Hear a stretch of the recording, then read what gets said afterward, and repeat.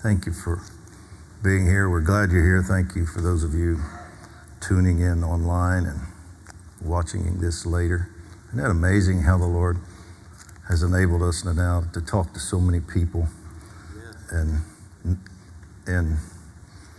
this amazing technology we have. And you think you're talking to a few hundred and you're talking to a few thousand. That's pretty cool, isn't it? Yes, it is. Amen. Well, open your Bible if you have one. Turn your phone on. Excuse me, I meant to say that properly. Get your phone Bible out. I'm going to read two passages, and then I'm going to speak to you today on the expanding kingdom and the evolving church. Good. The expanding kingdom and the evolving church. I said recently God's been doing more in the church and to the church in the last few years than he has through the church. And we're moving now into the transitional period. We've actually been in it for a season, where we're moving into the era he was preparing us for, what he was transitioning us into. But before he can take us to the next phase of his plans, we have to go from that glory to glory.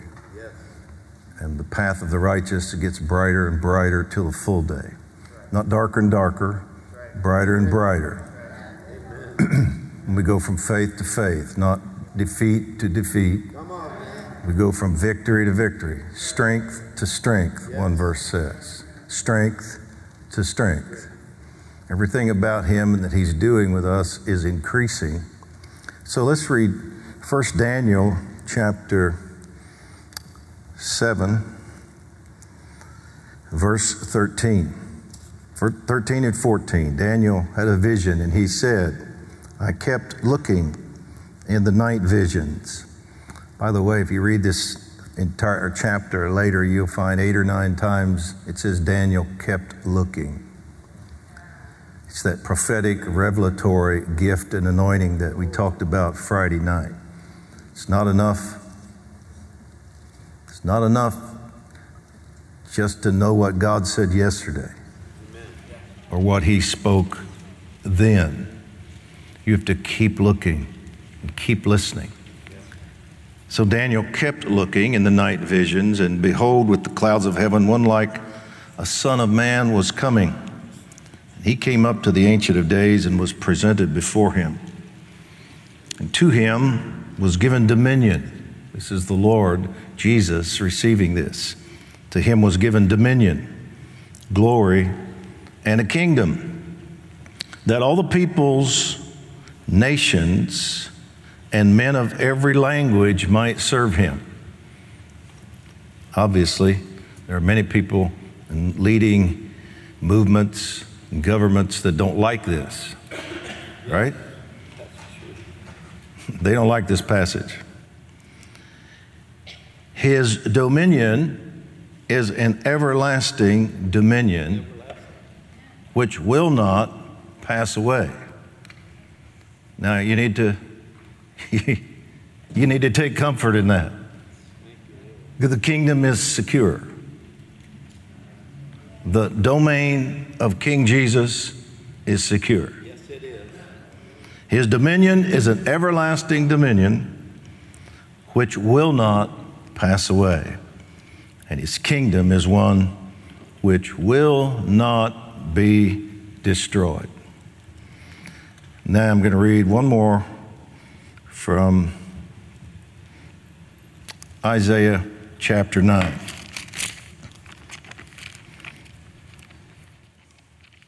Great Christmas verse. You should read it more than just December, though. Verse 6 says, for a child will be born to us, and a son will be given to us, and the government will rest on his shoulders. And his name will be called Wonderful, Counselor, Mighty God, Eternal Father, Prince of Peace. There will be no end to the increase of his government or peace. It doesn't just say there'll be no end to his government. That's pretty much what Daniel said. This passage uses another word. There will be no end to the increase of his government or peace on the throne of David and over his kingdom, to establish it and uphold it with justice and righteousness from then on forevermore. The zeal of the Lord of hosts will accomplish this. So we're part of a kingdom. I grew up thinking, being taught that the kingdom of God was something that would occur in the future during a 1,000-year millennial reign of Jesus on the earth. I'm not sure how the theologians really got there, because the kingdom has been in existence since the king has been in existence. It's not something coming, it's here and coming. It's here and it's increasing. A kingdom is the domain over which a king rules. It's the realm. So our king, obviously, his kingdom, you can't go anywhere that doesn't include his kingdom. The reason it's expanding is because it's increasing in the hearts of people. It's not expanding in the sense that he finally gets ownership of or authority over more parts of the universe. It's expanding because it's expanding here in the hearts of people. So it's the realm over which he rules. So with that as an introduction, I'm going to list several things that I believe God is shifting, changing in the thinking of we who are part of the kingdom and the church. Number one, the changing mindset of the church. We are now thinking, and this is, by the way, I don't like to throw the word remnant out often, but there is always a forerunning company in the church that goes before others. That doesn't mean we're smarter. We're not saying we're more spiritual. We're saying some go and plow and prepare the way, others come on. There are others who are more gifted in other ways. They can build, they can do this, that, and maybe they're great evangelists. But God has to have some who are forerunners, pioneers. And so there's always a remnant that he's using to move things forward. Now there's a remnant thinking this way now, but that will increase. So the first thing that's changing is leaders in the church are beginning to think more about extending kingdom rule and principles, not just building a local church or house. Amen. Extending kingdom rule, not just building a local house or a local church. When I was pastoring Colorado Springs, God began moving me through this transition. I thought I understood these things. I guess at a certain level I did, but not at a practicing level, because my focus was still building a congregation, and my definition of success was, how well can I build this congregation? How large can I make it? How fast can I do it? How much of a splash can this place make? And the Lord began to challenge me in this thinking. And he said, you can measure success that way if you want, but I don't measure success that way for you, and I won't. I will only measure success where you're concerned by how much you impact the sphere of authority, the region that I've called you to.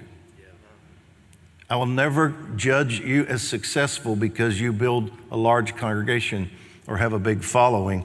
I will only judge you as successful based on how much of my kingdom rule is impacting the region that you're in. Yes. Now that really began to mess with me, because I knew in my heart that I was making a very small impact on my region. For the most part, I was impacting a few hundred people on Sunday morning. And I had to begin to shift my thinking and say, how would this happen? And it was very difficult because most other pastors were in the same place I was. Their concern was their congregation. And there was just this subconscious thought that controlled all of us that if we just all do our job right and build our own little thing well, somehow God will miraculously use all of that to change all of this. But it didn't happen. All we changed was our house. And so I realized that churches were growing, but so was the divorce rate. Churches were growing, but so was violence in the home. And so was drug addiction in our city. And Colorado Springs was becoming known as a hub of evangelicalism in the nation. And people were writing stories about the city and how we were this stronghold of evangelicalism. But as my prophetic gifting increased, I came to realize this is what it looks like outwardly, but internally my city is in trouble. Because I could discern and see things that most of them weren't looking at, that were hidden, seeing them by the Spirit. And I started trying to warn them and say, hey, we better not believe our own press. Things are not as they look. And how many of you think I was well received? Eventually, and I was not belligerent about it, I just kept bringing it up. Eventually, I was sort of gradually, for some reason, more and more uninvited to things. Oh, we had a meeting, I didn't hear about this. Because they didn't want anybody raining on their parade because, and secondly, they didn't believe in me anyway. Because their church was growing. Of course, it was growing because they were pulling sheep from another fold. It was all transfer. But hey, we measure by how big we can get it and how fast we can do it. Well, the verdict is in now in Colorado Springs, even though I don't live there anymore. The statistics begin to show that everything I had warned about was true. And even one of the pastors that led that group came to me later and said, we're in real trouble. You were exactly right. And I'm not saying that to just say I was right. I'm saying it as an illustration that we can't judge success by what we see here or in a local church. There will never be a time when God leads us to not gather. So when you start preaching a message like this, some people start thinking you're dissing the local church. And that's not happening at all. It's only, if you point out problems in a dysfunctional family, that doesn't mean that you're critical of family or of a home. Right. It means that some things in that home are not right. And if we're going to have functional rather than dysfunctional people sent out into the marketplace and life one day, things are going to have to change in that dysfunctional family. Yes. That's what we're saying. So what God has been doing is he's been challenging leaders just like he did myself. And he challenged me to begin to think differently and judge success differently. I began to realize, and I knew it, but it never really became a conscious thought to me. Things like, he never said, seek ye first the church. He said, seek ye first the kingdom, and seek first my rule. If you can get my dominion, the kingdom, the domain of a king, if you can get my rule into your city, things are going to be fine. Growing your church building or size, congregation is not going to change anything out there But if you get kingdom power and authority released out there, it'll change everything. So it says, seek ye first the kingdom of God and his righteousness, and all these other things will be added to you. He didn't say, pray, church come, growth of the local church come, and his will be done. He said, pray and decree your kingdom come. Your will be done. That's not saying pray for the millennial reign of Jesus on the earth. That means pray for his kingdom rule to be released now in your situation or in your region. That's what it means when it says kingdom come. It's here, but it needs to penetrate some things here. His kingdom is everywhere. He rules over all, but he's got to be, that kingdom authority has to be ministered here. Kingdom come, will be done. And I started thinking, I started being challenged by these things. He didn't say preach the gospel of the church. He said preach the gospel of the kingdom, the good news. Gospel means good news. The good news is not that we can gather here right now. The good news is not that there's a building we can meet in. The gospel, the good news of the kingdom is Jesus rules. Amen. Amen. And because he rules, we can do these things. That's right. See? So then I began to think this through and realize and had to start walking out the fact that the kingdom of God is not an outgrowth or extension of the church.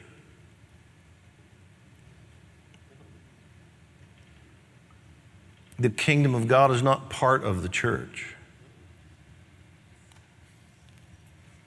It's just the opposite. The church, the body of Christ, the bride of Christ, the ecclesia is all part of the kingdom, his kingdom. And if you reverse that, everything gets met, then you're satisfied with what happens here. I'm not satisfied with what happens here. I'm satisfied only when what happens here is extended out there.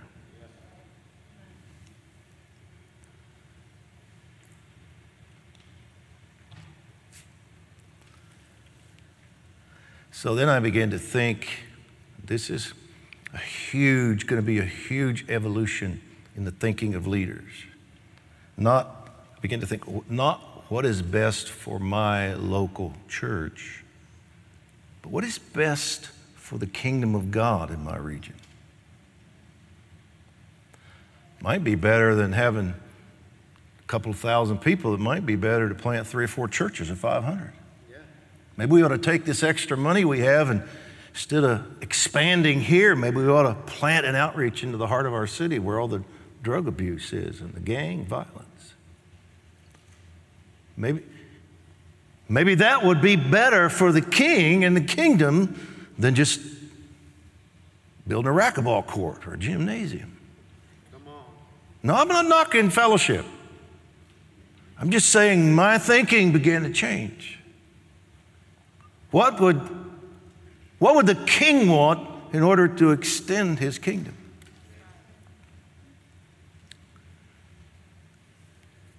And that'll mess with you as a pastor. Because you're not allowed to do things now where your number one priority is just this place, this vision, and these sheep. Now your priority has to be, what does the king want? Not how happy can the sheep be. Messed with me. And it messed with the people more than me. When I started applying this, I grew my church one year from 700 to 400.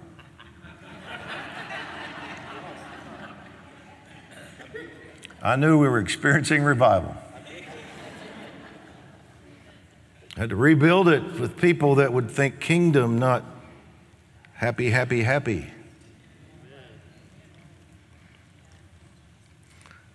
So secondly, and these are very related, the evolving, the evolution that's happening in the church, which is a part of the expanding kingdom, is that people are becoming, and I've already alluded to this, but I just want to say it so it's now a clear point, becoming regional in vision and mission versus primarily congregational in ministry and vision. Regional in vision and mission versus primarily congregational. Leaders will begin to, as this expands, this mindset, this paradigm continues to change, leaders will love and pastor, care for, lead, impact the city and region they're called to, not just the congregation they lead. Doesn't mean that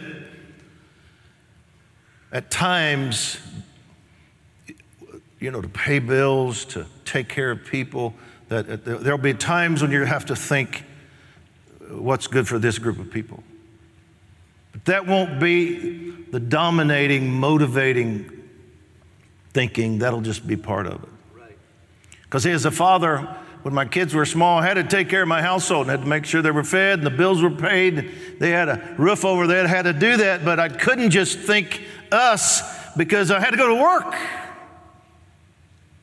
I had to prepare them for school and help them mature so they could not just live in my house and we all take care of each other all the time for the next 50 years. Because I wanted them to become functional, not dysfunctional, mature, responsible, expanding. I wanted multiplication out there. I didn't just want more kids. I wanted my kids to have kids. So I became apostolic father. I sent them. I married them off and sent them to their own homes. I didn't say you just have to live here. If you find somebody, bring him in here. Because I'm not just a pastoral daddy, I'm an apostolic father. Apostles sinned. They govern, yes, they multiply, yes, but they're always thinking big picture, not the small piece. So as this thinking evolves, and it's happening, but it's really stretching leaders. And I'll go to a place and teach things like this with a lot of leaders there, and they'll come up to me and they'll say things like, I don't really have all this figured out yet, and I don't have language for it, but something is resonating in me when you say that, and I realize that's what I've been feeling. Because they're dissatisfied with the way it's been. And they're finally becoming honest with themselves as they watch the news and see what's happening around us, that the mindset we have had has failed. So we felt like we're building bigger ministries and churches. The world is going to hell around us. And we have a nation now that has completely lost their bearings, their foundation. They don't know anything about our history. We're graduating people who can't read and write and do arithmetic, and everything's gotten crazy. We're just paying philosophers to pour garbage into their brain.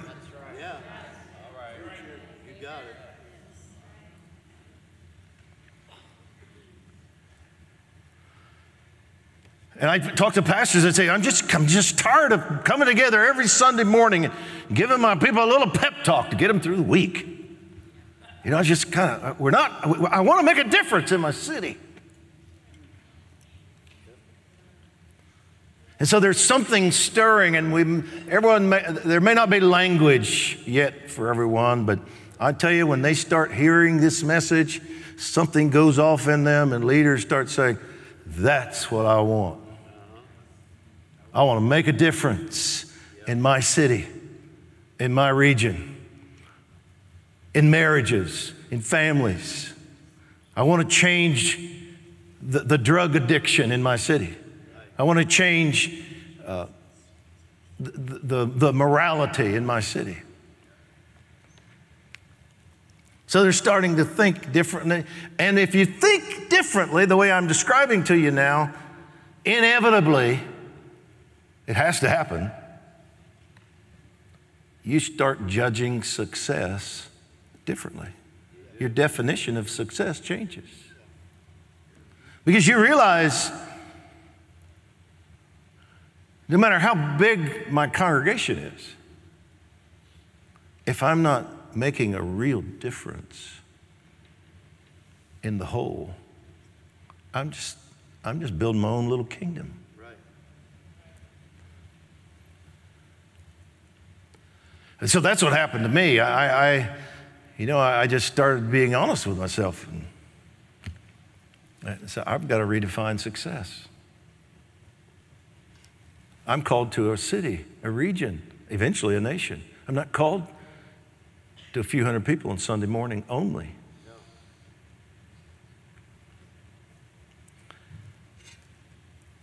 I'm not sure that everyone listening to me now fully grasps yet how radical of a mindset change this is. As this happens, it is going to change everything in the body of Christ. The reason, you've heard this before, but we've never really experienced it here in America, but the reason that persecution usually makes the church stronger in other nations, China and places like that where they've had great persecution, then when people finally get in to see what's happening in the church, they find the church got stronger. And the church multiplied. Yeah, they had to do it underground. They had to do it in home churches, etc. But signs and wonders, dreams, vision, it's happening in Muslim nations right now. And it's because the persecution forces people out of their comfort and congregational safe zone. And people have to start thinking, man, none of that matters. We got to hear from God just on how to meet somewhere. And so everybody just gets thrown into the same problem and persecution. And things change radically, and the kingdom of God becomes preeminent, not local churches. Which brings me to number 3. And that is, this will create and is creating more cooperation and less competition in the church among leaders. They're becoming cooperative, not competitive. Now, you're not seeing that across the board, obviously. Did you know there's a verse of Scripture that actually says, King James is kind of brutal with their language, it says that when we, as believers, compare ourselves among ourselves, we're fools. New American Standard is much nicer. It just says when you do that, you're without understanding. But Paul, he said it this way. This is 2 Corinthians 10, verse 12. We are not bold to class or compare ourselves with some of those who commend themselves. But when they measure themselves by themselves and compare themselves with themselves, they're without understanding. If you're going to, in the church, the body of Christ, as a part of the kingdom, if all we're doing is measuring our success based on one another, all of a sudden we're not trying to build the same corporation or kingdom in our case. We're just concerned about our little franchise now. That's what's happened in the church. What size is your church, brother?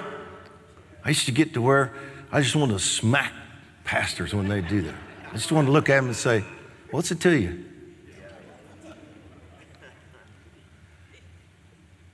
How many did you have this Easter? I had ushers I don't know where they got this, but somehow they got this mindset one day that they were going to start counting everybody that came and start reporting to me after the service how many were there. And the first time or two they did, I said, what do you do? Why are you doing this? We just thought you'd want to know. I said, well, I can see who's here. I really don't need the exact number. I'm not basing success on how many we can get in the door. I'm basing success on what are we accomplishing in extending the kingdom of God into this city, the rule of Jesus. How many people are getting saved, delivered? How are we doing in our schools? Well, so what's happening now is pastors, leaders around the country they're realizing how foolish this is, this game we play. Who can be the biggest? Who can have the shortest service to be the biggest? We've learned how to package it so well we can do it. And first we could do it in an hour, and now some of them are down to about 45 minutes. I don't know how I ended up there, but I sat in the front row, and in my heart, I cursed 2 or 3 times. I didn't say it out loud. I just kind of to myself, what the am I doing here? Is that going out over the air? It's out there, isn't it? Okay, what? All right. I repented, okay. I'm clean now. So you will have 17. We normally have a 15-minute message, but we've changed a few things today, and you're going to have 17 minutes. And I just looked at him and said, wow, thank you so much. But we've gotten so good at it, we don't really need Holy Spirit anymore. And we don't want him. Don't talk and pray in tongues, no prophecy. We don't want any manifestations of Holy Spirit. We gotta accommodate seekers. Maybe we ought to accommodate him. He said, I'll draw people to me.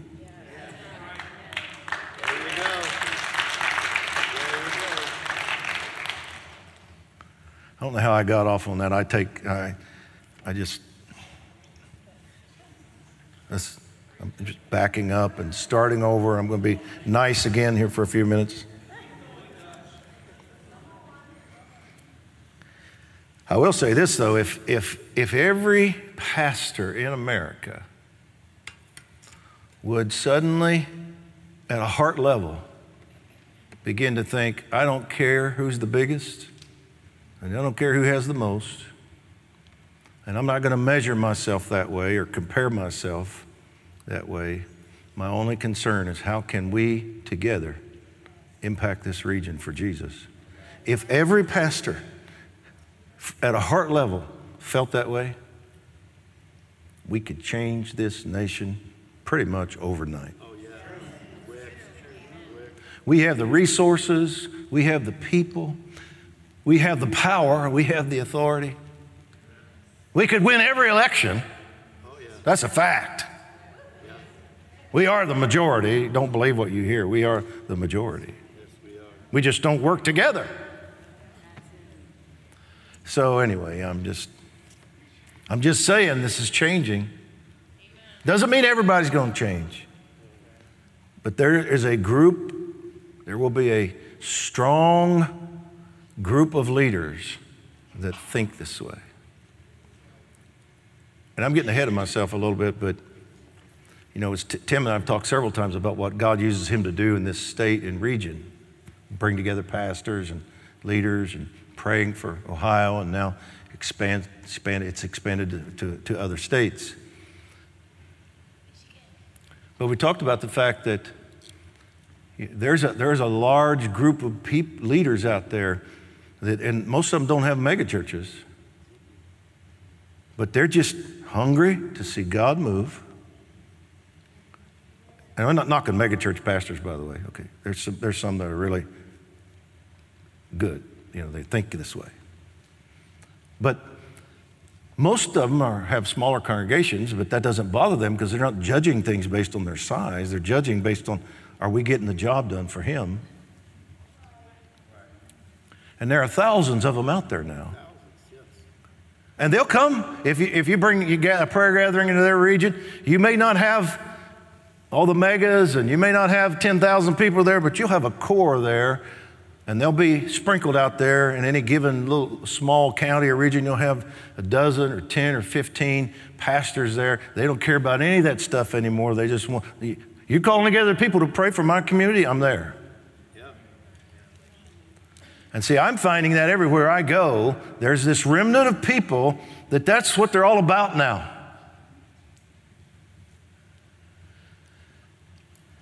And it's starting to make a difference. It's made a difference in this state. Oh, yeah. Big time.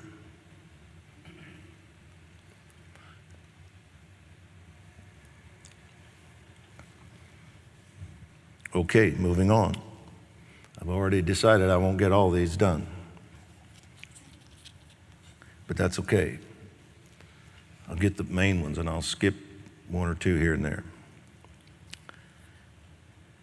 Leaders in this evolving church that's a part of the expanding kingdom are becoming more fivefold in their thinking.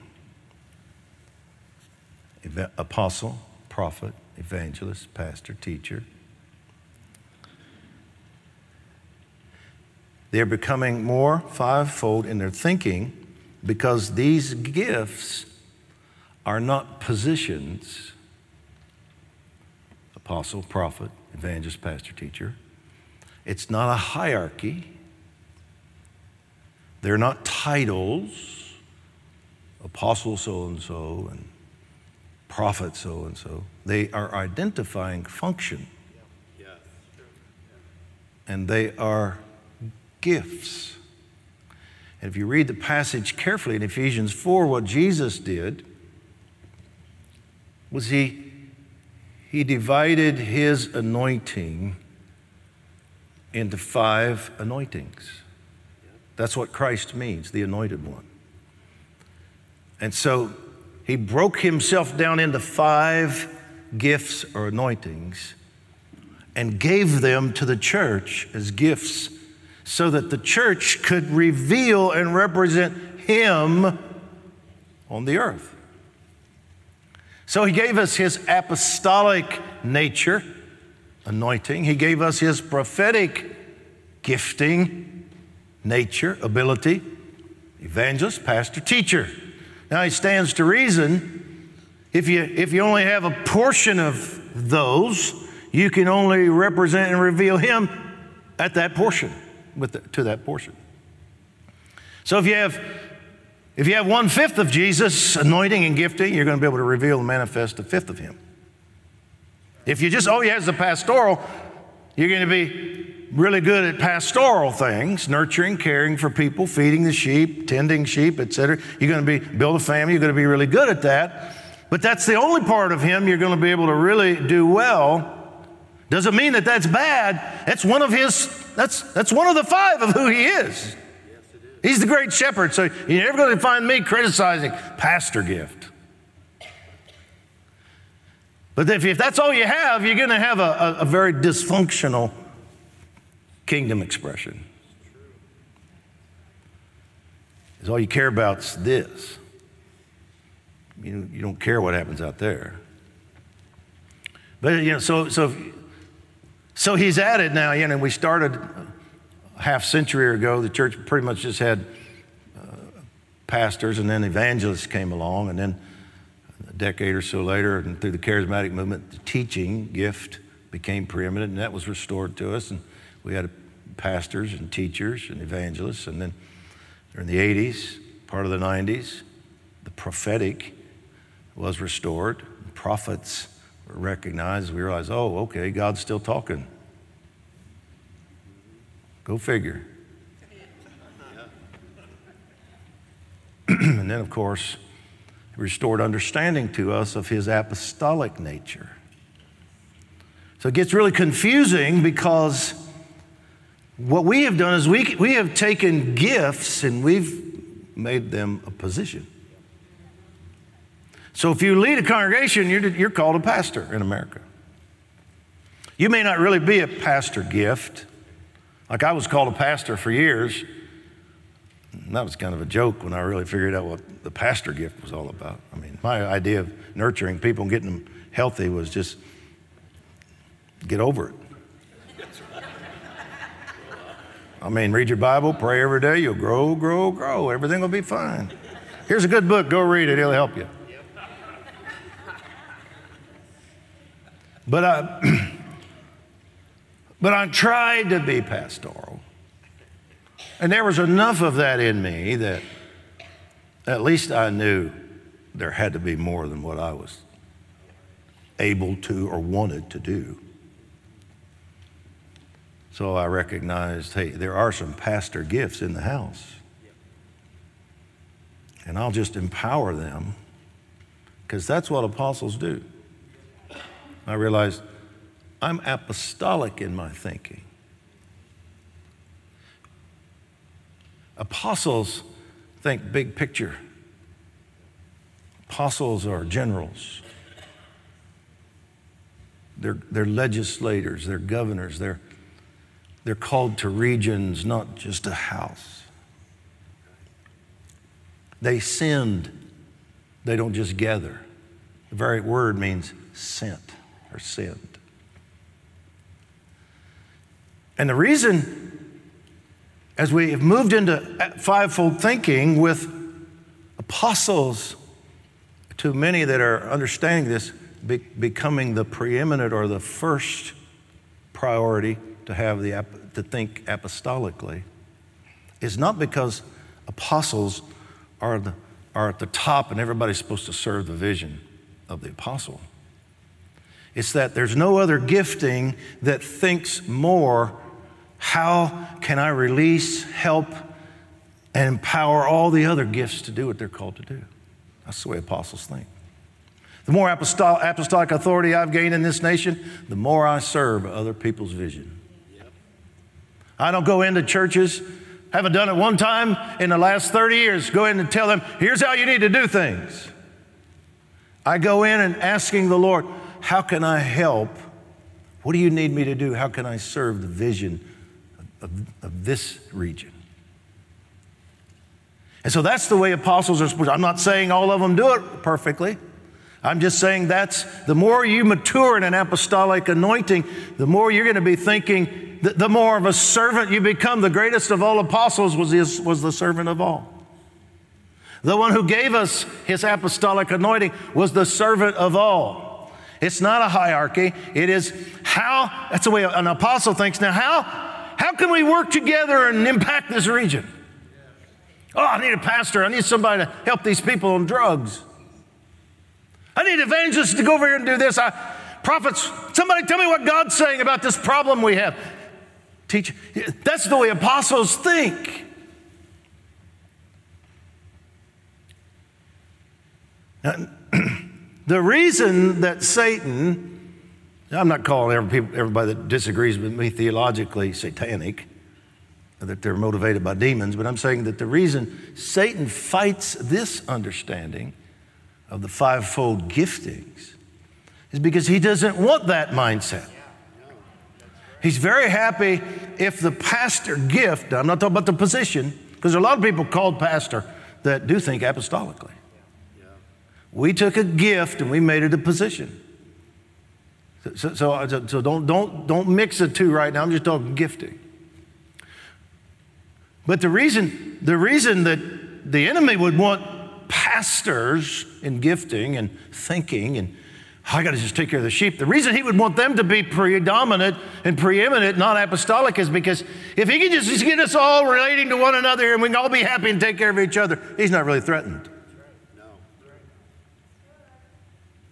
If it's going to compare this to an army, the pastor would be the medic and the cook, taking care of the soldier. You got to have your reconnaissance and your network gaining information, the prophets. You got to have the general, the apostle. You got to have the drill sergeants. You got to have evangelism, the recruiters. But you got to have somebody that takes care of these people. If you just leave it up to the prophet, he's not going to care if they get anything to eat, or the drill sergeant. But somebody's got to take care of them, or you're not going to have a healthy, strong army. But an army doesn't exist to be healthy. I just feel like I don't know where that went. If that went over your heads, or if you're just thinking, or an army doesn't exist to be healthy. An army has to be healthy to be a good army, but the general knows why the army exists. And he knows I need the drill sergeants, and I need the recruiters, and I need the instructors, and I need the cooks and the medics, and maybe some counselors when the drill sergeant's done. But he's never going to let it deteriorate into the only thing we care about is feeding these soldiers. He's got a big picture in mind. He's the kingdom guy. And he's going to make sure this thing is functioning in a certain way where when we need to, we can take territory and defend territory. We don't just feed people, we kill people. That's right.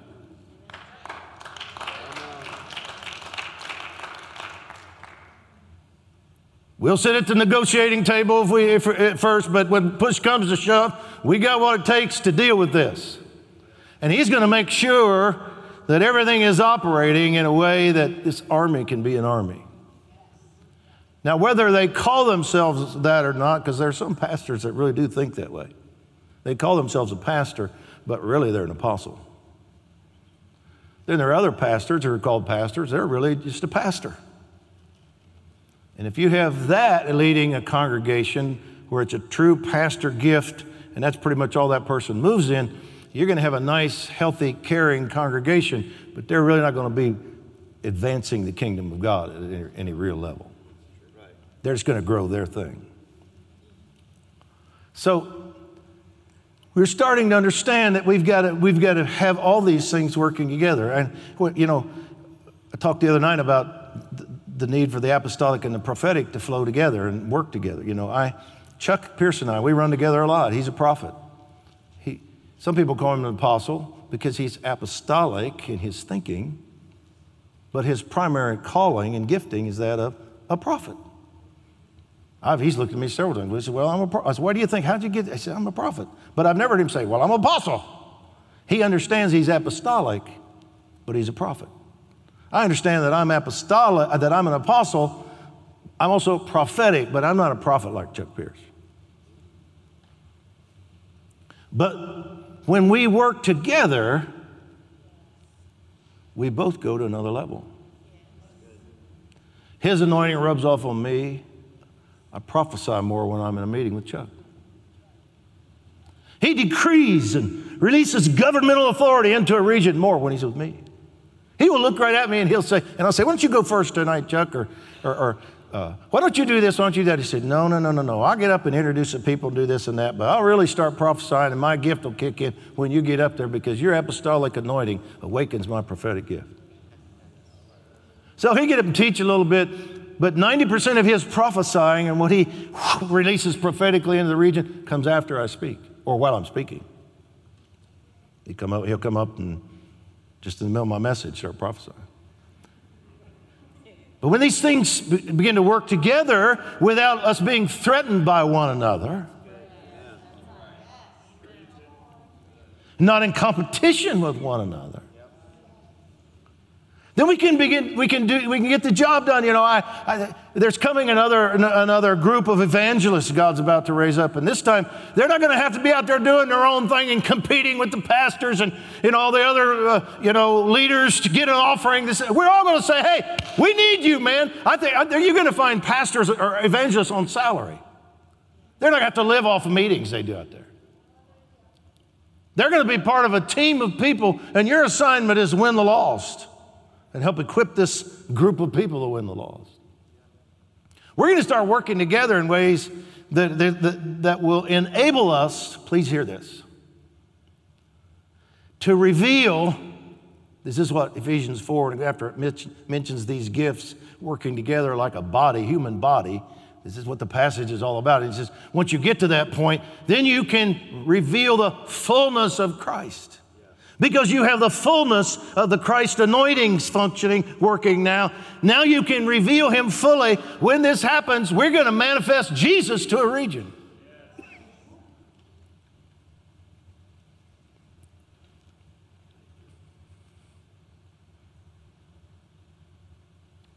I'll say to the average church in America, the average leader that will look around as I have and see how we failed in so many ways. They say, well, we don't need apostles and prophets anymore. I just want to say, how's that working for you? How's that working? You think just reading the Bible's enough? You don't need a word for now that will be in line with Scripture? Sure. You don't need a prophetic word for God to show us how to deal with this mess over here? You think just we're going to all get together and have some good ideas?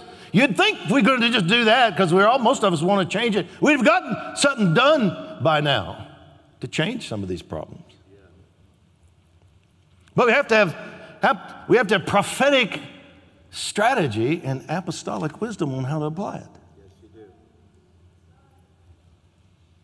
And then you got to have your recruiters and your trainers and so there's a group of people God is raising up in America that they're past the thing of this is a title. Oh, apostle. Oh my God, there's an apostle.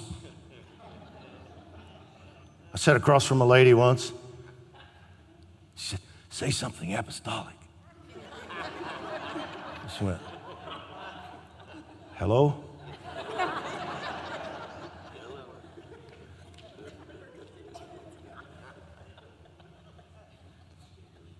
There's a group of people there, they're past that sort of, not just elementary, but unbiblical understanding. And realize we all have different functions. We got to get all these things working together. And if we can reveal Jesus. Not just the pastoral Jesus, but the take charge Jesus. Not just the teaching Jesus, but the prophetic, decreeing, revealing, exposing Jesus.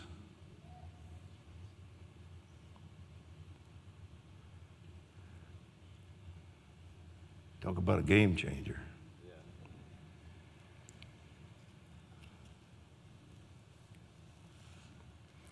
Let me just do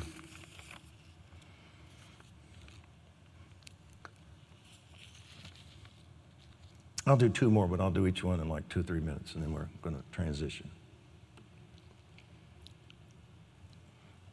I don't know why we have to honor these guys today, but I guess we're going to.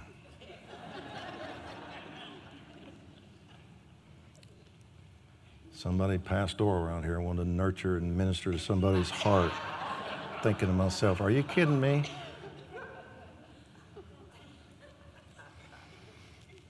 So what we're becoming now in this process is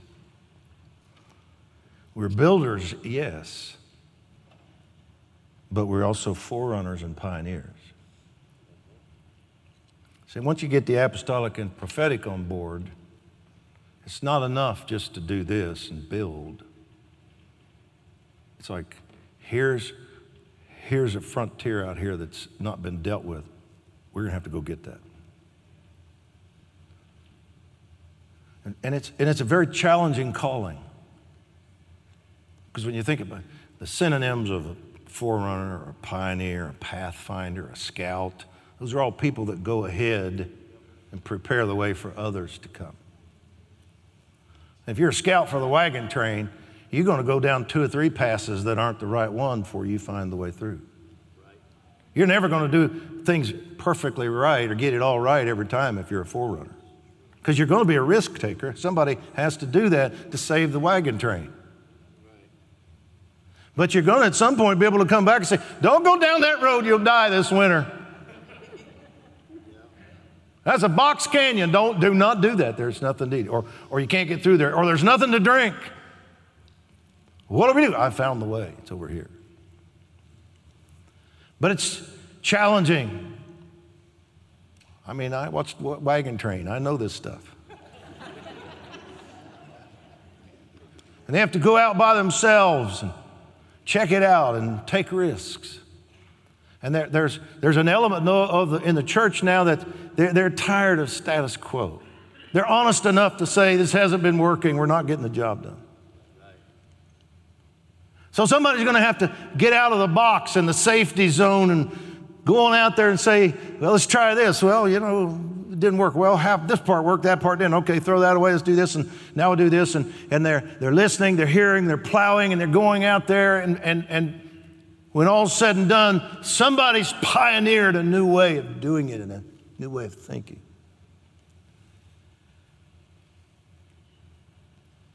That's what apostolic and prophetic leaders do.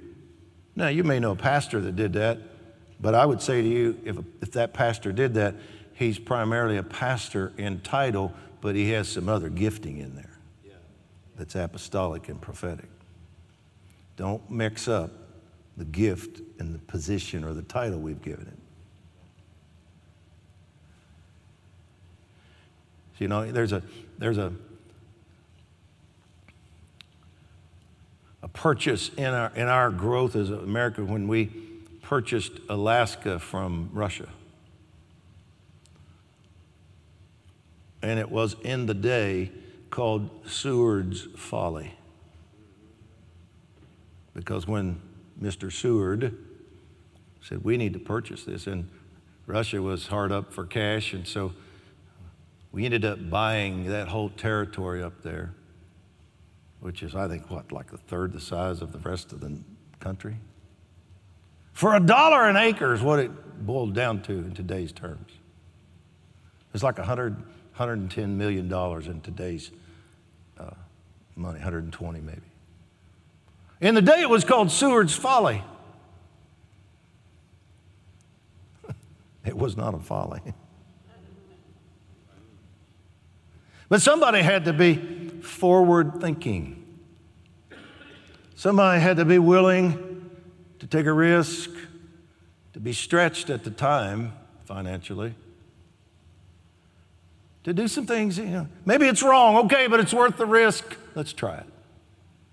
That's the way forerunners think, and they don't care if they're persecuted, by the way.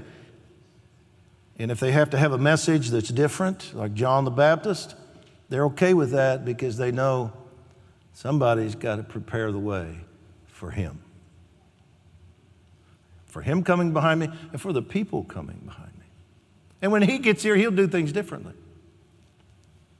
Anyway, he's a forerunner. I've watched the evolution in a lot of leaders, myself included. I watched it in Tim, who has this understanding that I've been talking to you about today, has evolved, and it's been happening in many leaders, him being one of them. And I've watched his focus change, just like mine did, where he became more and more concerned about the region and less in proportionate, not at a heart level of love, but proportionately less fixated on what happens right here. This became a hub and a family unit to facilitate that. That's different. That's a forerunner. And people will leave you over that, by the way, because when the sheep figure out that they're not the most important anymore, the sheep will find somebody else that will make them the most important. And there are places that do not care if all you ever are is a sheep. They like sheepies. They don't care if you never become an eagle or an ambassador of the kingdom or a representative of the roaring lion himself taking territory. They don't care. They're happy for you to just be a happy sheep.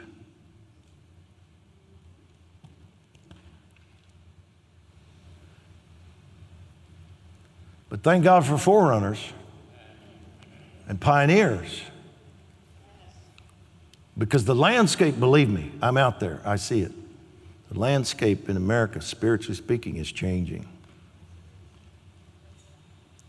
It's changing.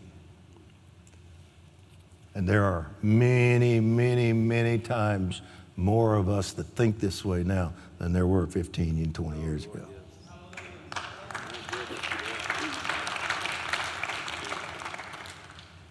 Let me do one more.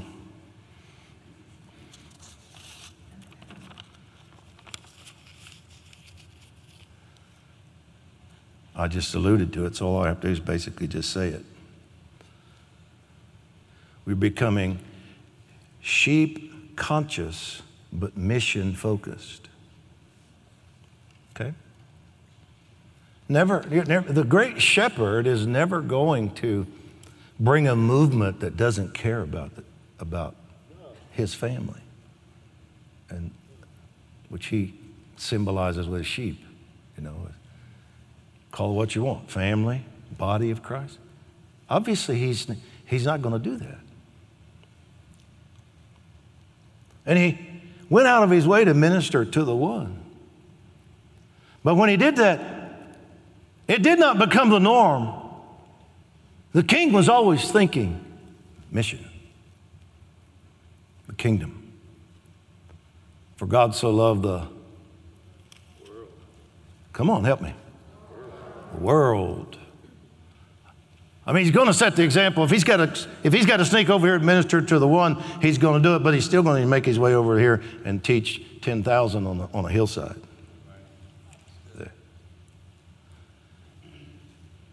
So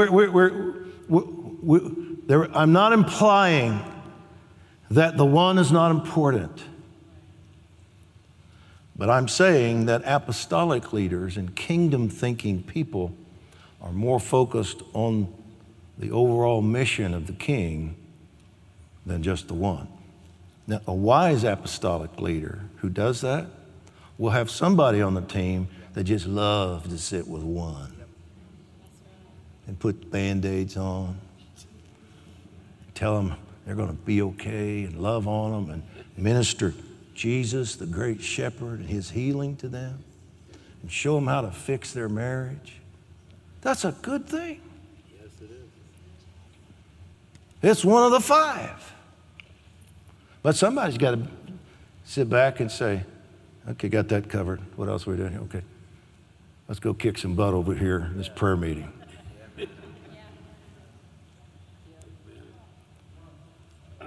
So we're never going to lose love for his people, the sheep, but we're going to make sure they grow up into eagles, and warriors, and ambassadors of the kingdom. So let me pray a pastoral blessing over you real quick. And then who am I handing this to? Rachel?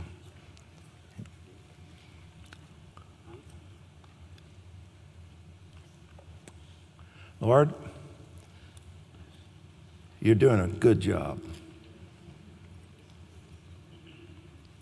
You said, as the king of the kingdom, you would build your church. You said you would increase the family and save the lost. But you also told us you're the king of an ever-increasing, never-ending, always triumphant kingdom. And as you have been building and expanding, we're doing our best to listen. And I'm asking you to manifest fully what I saw Friday night, this window in the Spirit opening of revelation, wisdom and revelation. I'm asking for the disillusionment that many leaders have had about the way we've been thinking and doing things would increase until we are just completely dissatisfied until we are truly thinking with kingdom mindsets, representing you into our cities, our states, nations, always while we love people and nurture them and win the lost. I'm asking in this house that has become an apostolic hub for the nation.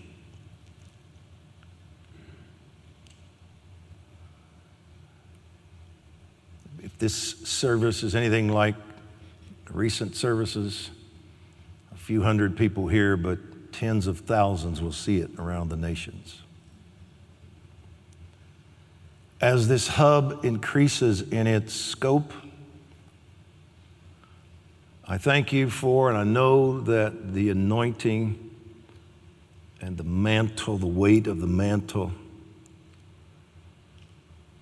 and the wisdom needed and the revelation needed in leadership will continue to increase. Let that happen significantly. Let the revelation increase significantly in Tim and the team and the body, the family, and the wisdom and authority. Thank you for his willingness and Carol's, their heart to be risk takers, to pioneer, to know there'll be hiccups and failures here and there, but we'll keep advancing. We'll figure it out. And it's happening, Lord. It's absolutely happening. We thank you for that. But I know now that I'm talking to thousands of people who I know their hearts are resonating with this message. Give them understanding, revelation. Give us books on this and teachings. Let apostles and teachers grab this and bring significant wisdom and instruction on how to move into it and how to change systems and structures.